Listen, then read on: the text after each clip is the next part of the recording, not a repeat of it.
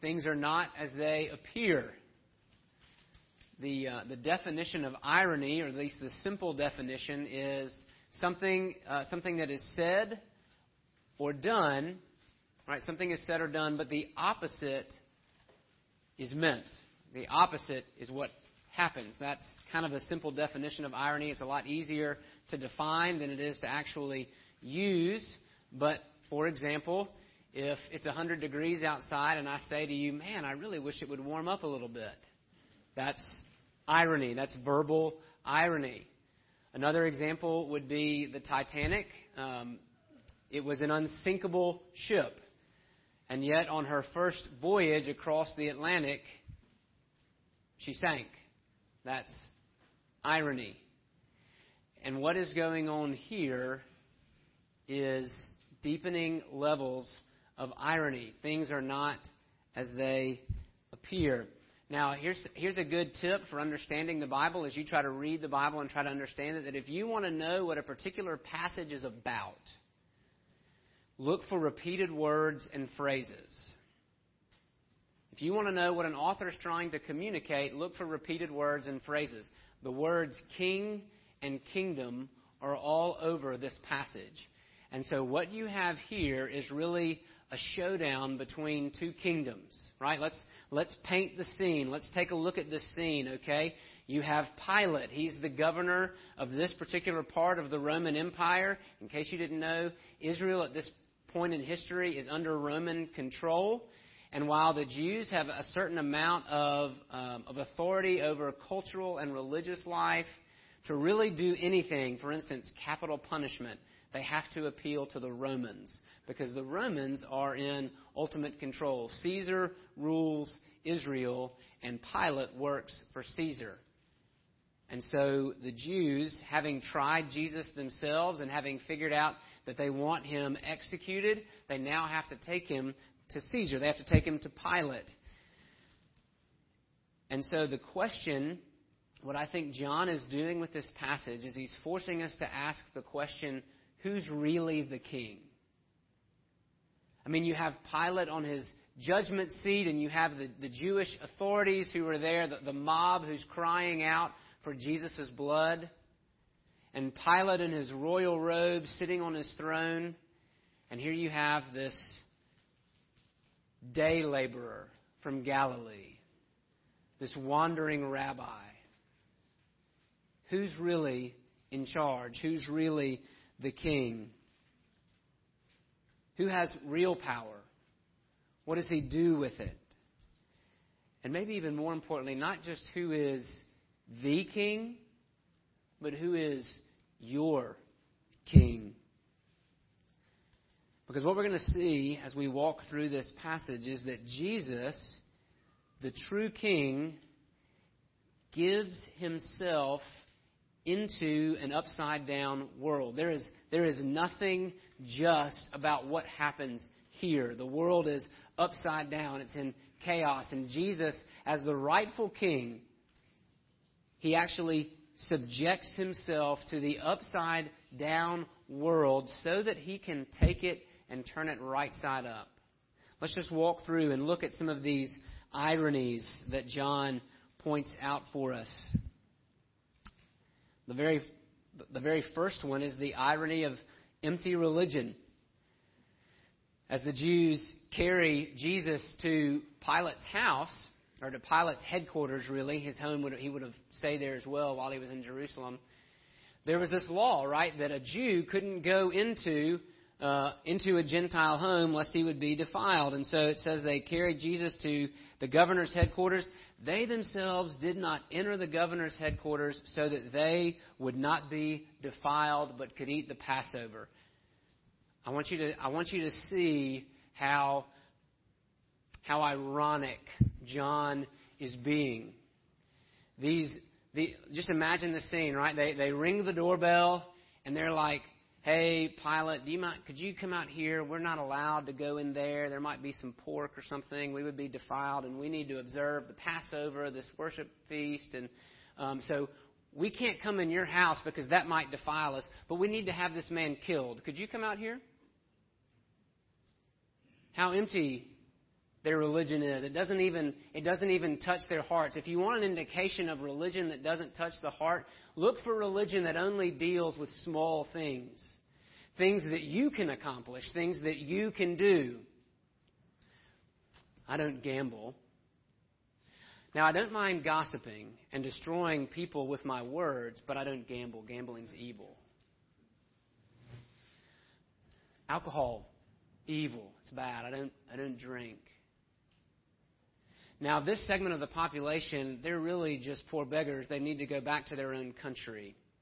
They're less than human. But I don't drink. You see what I'm saying? That religion that doesn't touch the heart deals in small things, deals in peripheral matters, doesn't really address the core issues. These Jews want to kill an innocent man, but they're afraid to defile themselves in Pilate's house when their hearts are already defiled. But that's okay, because as we go forward, we see that Pilate necessarily doesn't have any love lost for the Jewish authorities. He can tell that they're trying to get one over on him. There probably would have already been some conversation between them. After all, there were some Roman soldiers that went to arrest Jesus. In order for that to happen, the Jews would have had to be talking to Pilate the whole time. And so he's not surprised that they show up at his house. He was kind of expecting this. But he realizes that their charge is a little iffy. And so he says, now what exactly did this guy do wrong? Deal with him according to your own law. And they say, no, we can't do that. We want him executed. And here's the amazing thing. Here is the richness of the irony of Jesus' execution. Verse 32. This was to fulfill the word that Jesus had spoken to show by what kind of death he was going to die. Jesus had said repeatedly, if I am going to draw all men to myself, I must be lifted up. Now the Jews, they executed by stoning. That didn't involve lifting someone up. That actually involved putting someone in a hole and then covering them with rocks. Jesus is to be lifted up. And the only people who can execute by lifting up are the Romans. They executed by crucifixion. And so the beautiful irony here is that all of this is going exactly according to plan. What Jesus is about to undergo and everything he's undergone thus far is all going the way that it has to. It's all going according to plan. Why does it matter that Jesus is lifted up? Well, in Jewish law, in Deuteronomy, it says that everyone who is hanged on a tree is cursed. Jesus has to take on the curse.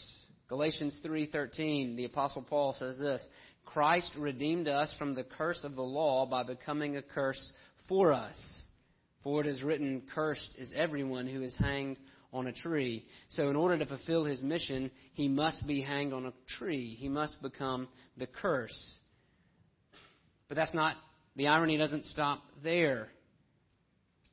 Jesus and Pilate get into this conversation about the nature of the kingdom.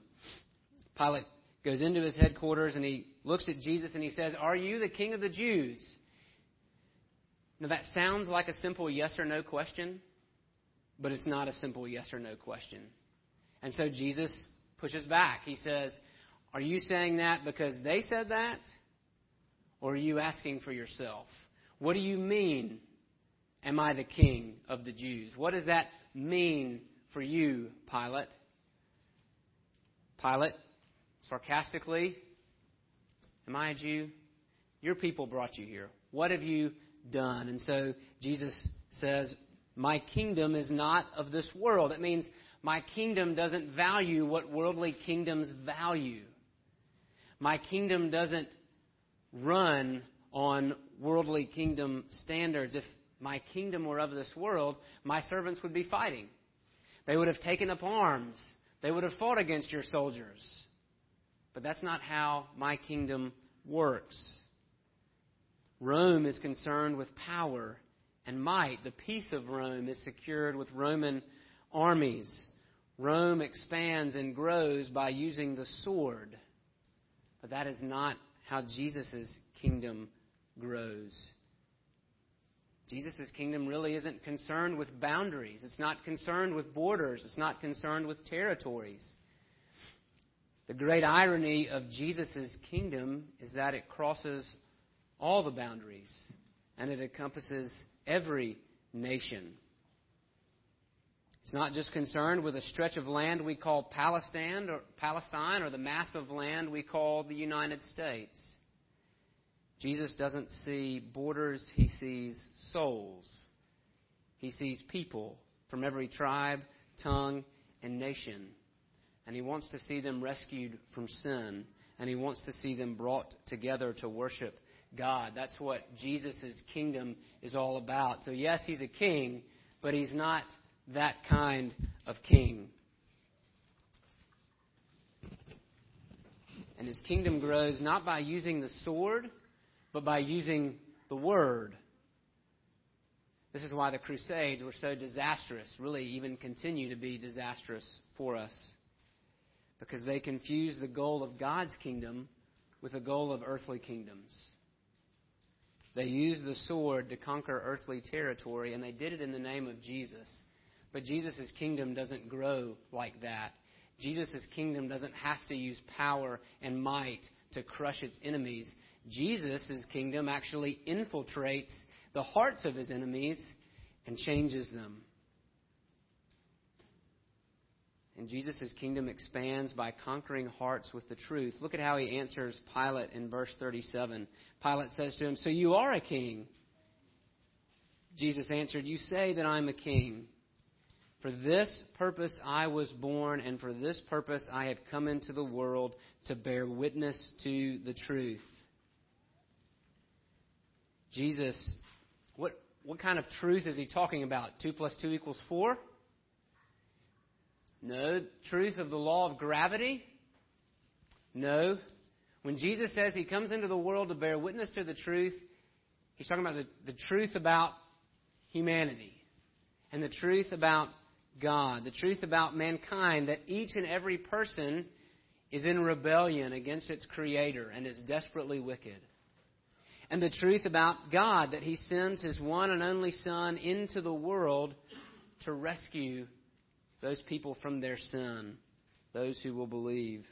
That's the truth that Jesus uses to conquer the world. And he does it without signing a treaty or pulling a trigger. That is how the kingdom of Jesus works. And then he says, "Everyone who is of the truth listens to my voice." That's actually a backhanded invitation to Pilate. The unspoken question is, Pilate, will you listen to my voice? Will you hear the truth? Will you follow me? Will you belong to my kingdom? I mean, it's really interesting. Think about this. Pilate is the interrogator. Pilate is the one in the position of authority, and yet here Jesus is questioning him. Here Jesus is putting him on the spot. Things are not as they appear. Pilate, will you listen to my voice? Will you listen to the truth? And Pilate says, "What is truth?" And he walks away. What is truth? May we never be like Pilate. Look, there are some of us think we're so clever because we're always asking questions. We're always trying to get to the bottom, always questioning. But did you know that there are some questions that are not honest questions? That sometimes when you ask a question, you actually already have the answer in mind, and your question is really what Pilate does here. Pilate doesn't want to know what the truth is. The answer is right in front of him. He just simply says, "What is truth?" And he walks away. May we not be like Pilate, so clever that we're always asking but never standing for the answer. Always seeking the truth but never actually finding it. C.S. Lewis says this: "You can't go on seeing through things forever. The whole point of seeing through something is to see something through it. To see through all things is the same as not to see. Some of us think we're clever because we want to keep asking and seeking, and we're trying to see through everything. And Lewis says at some point that has to stop. There are some things so solid you can't see through them. And so if you claim to be able to see through everything, you actually are blind. You see, Jesus has actually already answered Pilate's question. He answered it back in chapter 14 when he told Thomas, I am the way and the truth and the life. Jesus is the truth. He is the truth about God in a person. And so Pilate asked the question when the answer was staring him right in the face, but he walked out and refused to see it. May we not refuse to see it. Then there's the irony of Barabbas. After he'd said this, Pilate goes back outside and he looks at the Jews and he says, hey, this guy's not a threat to me. I find no guilt in him. Your charge, trumped up. There is nothing about him that threatens Rome. Take him back. You have a custom that I should release one man for you, so I'll do that this year. Which one do you want? Do you want the king of the Jews, or do you want Barabbas? Now, here's what you need to know about Barabbas. He was even though most translations use the word robber, that Greek word there, that's a whole lot more than a simple thief. This was not a man who stole bread to feed his family or stole money from people on the highways. This man was a terrorist. He was a leader of a rebellion against the Roman Empire. Right? These guys, like Barabbas, would live in the rural areas, and they were guerrilla warriors. And so they would do whatever they could to try, from both political reasons and monetary reasons, to take back Israel from the Romans. That's who Barabbas was. He had murdered people to threaten Rome. And so there's the irony right there. Barabbas, a true threat to the Roman king, is to be released. And the man who is no threat to the Roman king is to be kept. But it goes deeper than that. Barabbas' name, that name Barabbas means son of the Father. The Jews choose this Son of the Father and reject the true Son of the Father. They want a rebellious murderer, and they reject the true King in front of them. Then there's the irony of the thorns. Pilate takes Jesus and he has him flogged. And the soldiers twisted together a crown of thorns and put it on his head and arrayed him in a purple robe. And they came up to him saying, "Hail, King of the Jews!" And they struck him with their hands. They're mocking him. And Pilate goes back out to the Jews and he says, "Look, I'm going to bring him back out. I want you to know I find no fault in him. All right, so I've taken him and I've beat him. Right, I've given him some punishment. Now, I'm serious. Take him back. I don't have any charges against him."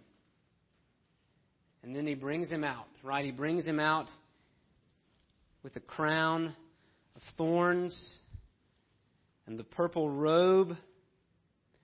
And he says, "Behold the man.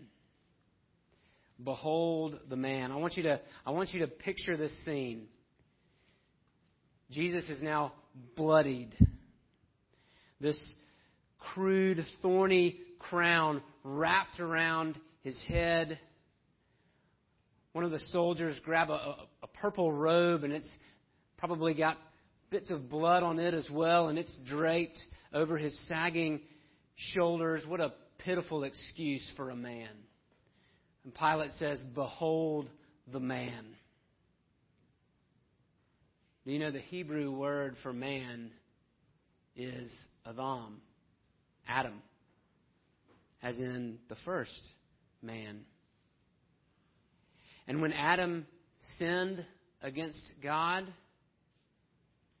the curse that he laid on him was the curse of thorns and thistles. God said, "Cursed will be your work. You will get from the ground thorns." And so thorns are a sign of the curse. And now here we have Pilate saying, "Behold the man."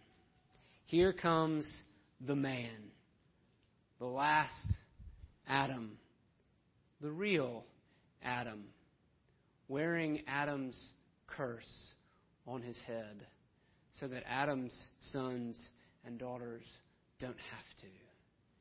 Pilate was more right than he knew.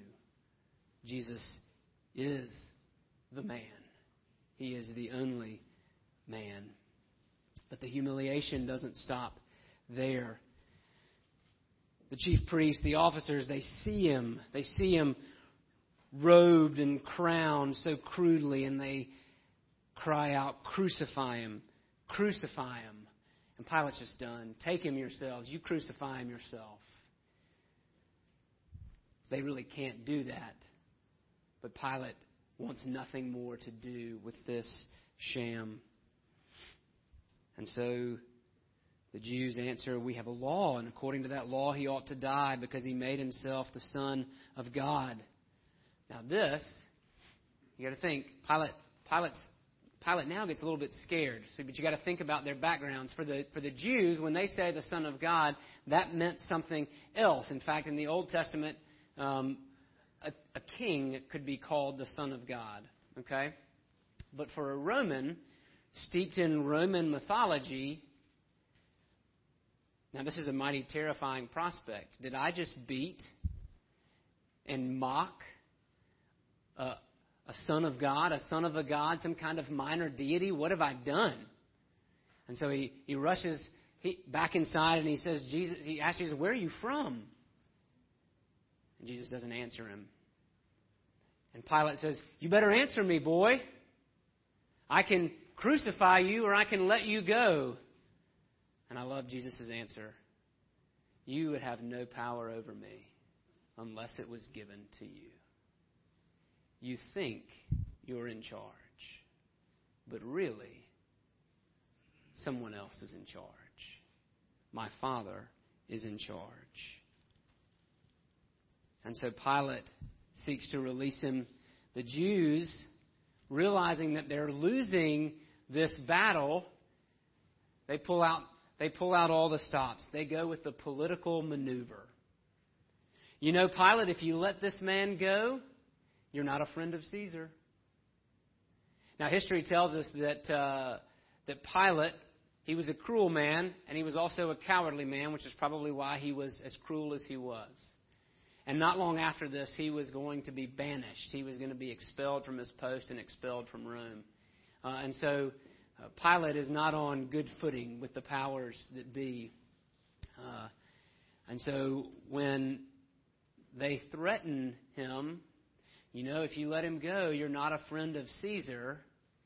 Now they're appealing to Pilate's baser instincts. And he realizes that he thinks that if he lets this man go, that he's going to get in trouble with the boss. He's going to get in trouble with Caesar.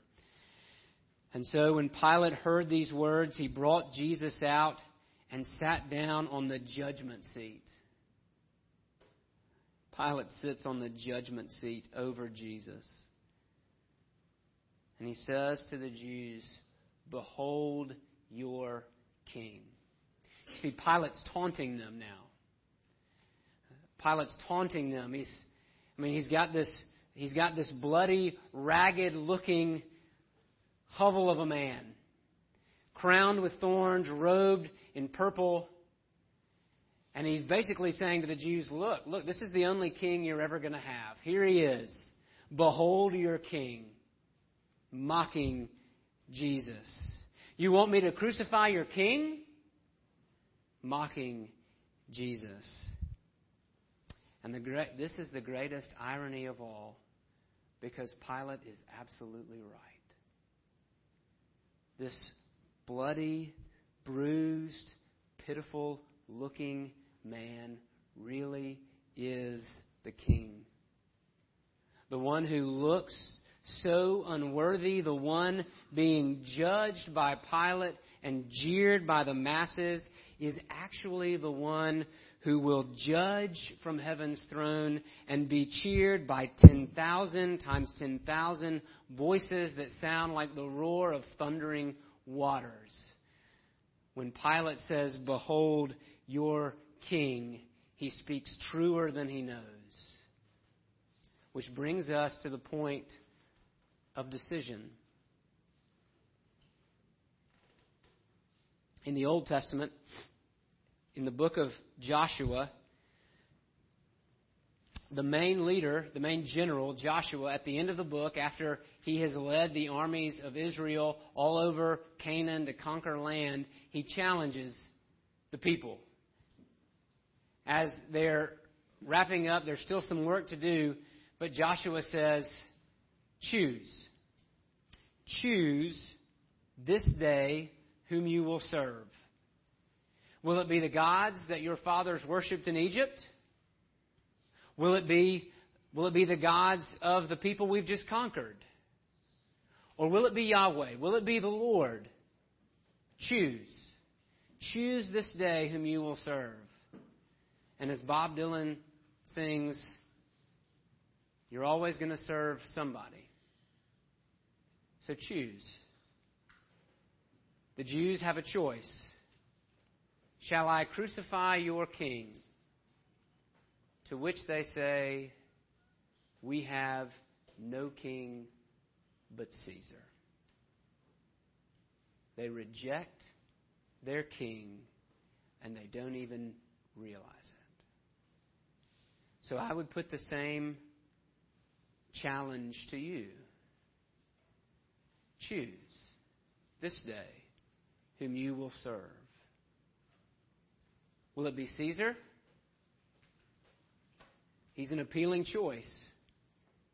He has power. He has the robes. He has the money. He has the wealth. He has the influence. He has the smarts. Too many of us are allured by those things. Caesar looks like the winner. Will it be Caesar or will it be Jesus? Caesar looks like the winner, but looks can be deceiving because this situation is all upside down. But the one who's in the middle of it, underneath the cheering mob, underneath the cowardly dictator, underneath all the people who seem to be in charge and who have all the power, underneath all the chaos, there is a king.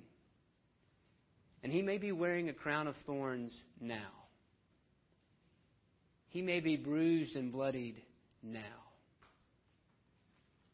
But there is coming a day when he will ride a white horse. And those nail-scarred hands will hold a sword. And they will rule the world. He is the humble king. He is the king. He doesn't win by bending people to his will. He doesn't win with power. He wins in humiliation. He wins by giving himself so that those who are under a curse, so that those who are pricked with thorns, so that those who deserve to be hung on a tree will not be hung on a tree and will enjoy an eternity of no thorns forever. Choose. Who's it going to be? Which king will you serve? Let's pray.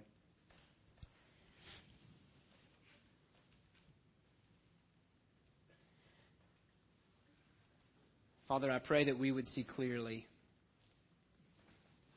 that we would not be deceived by manipulation, that we would not be deceived by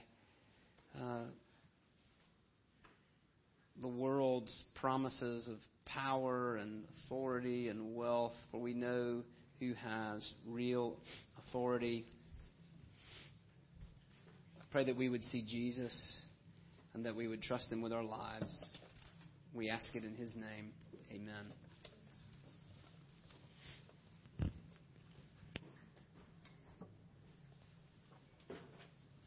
Let's stand and sing.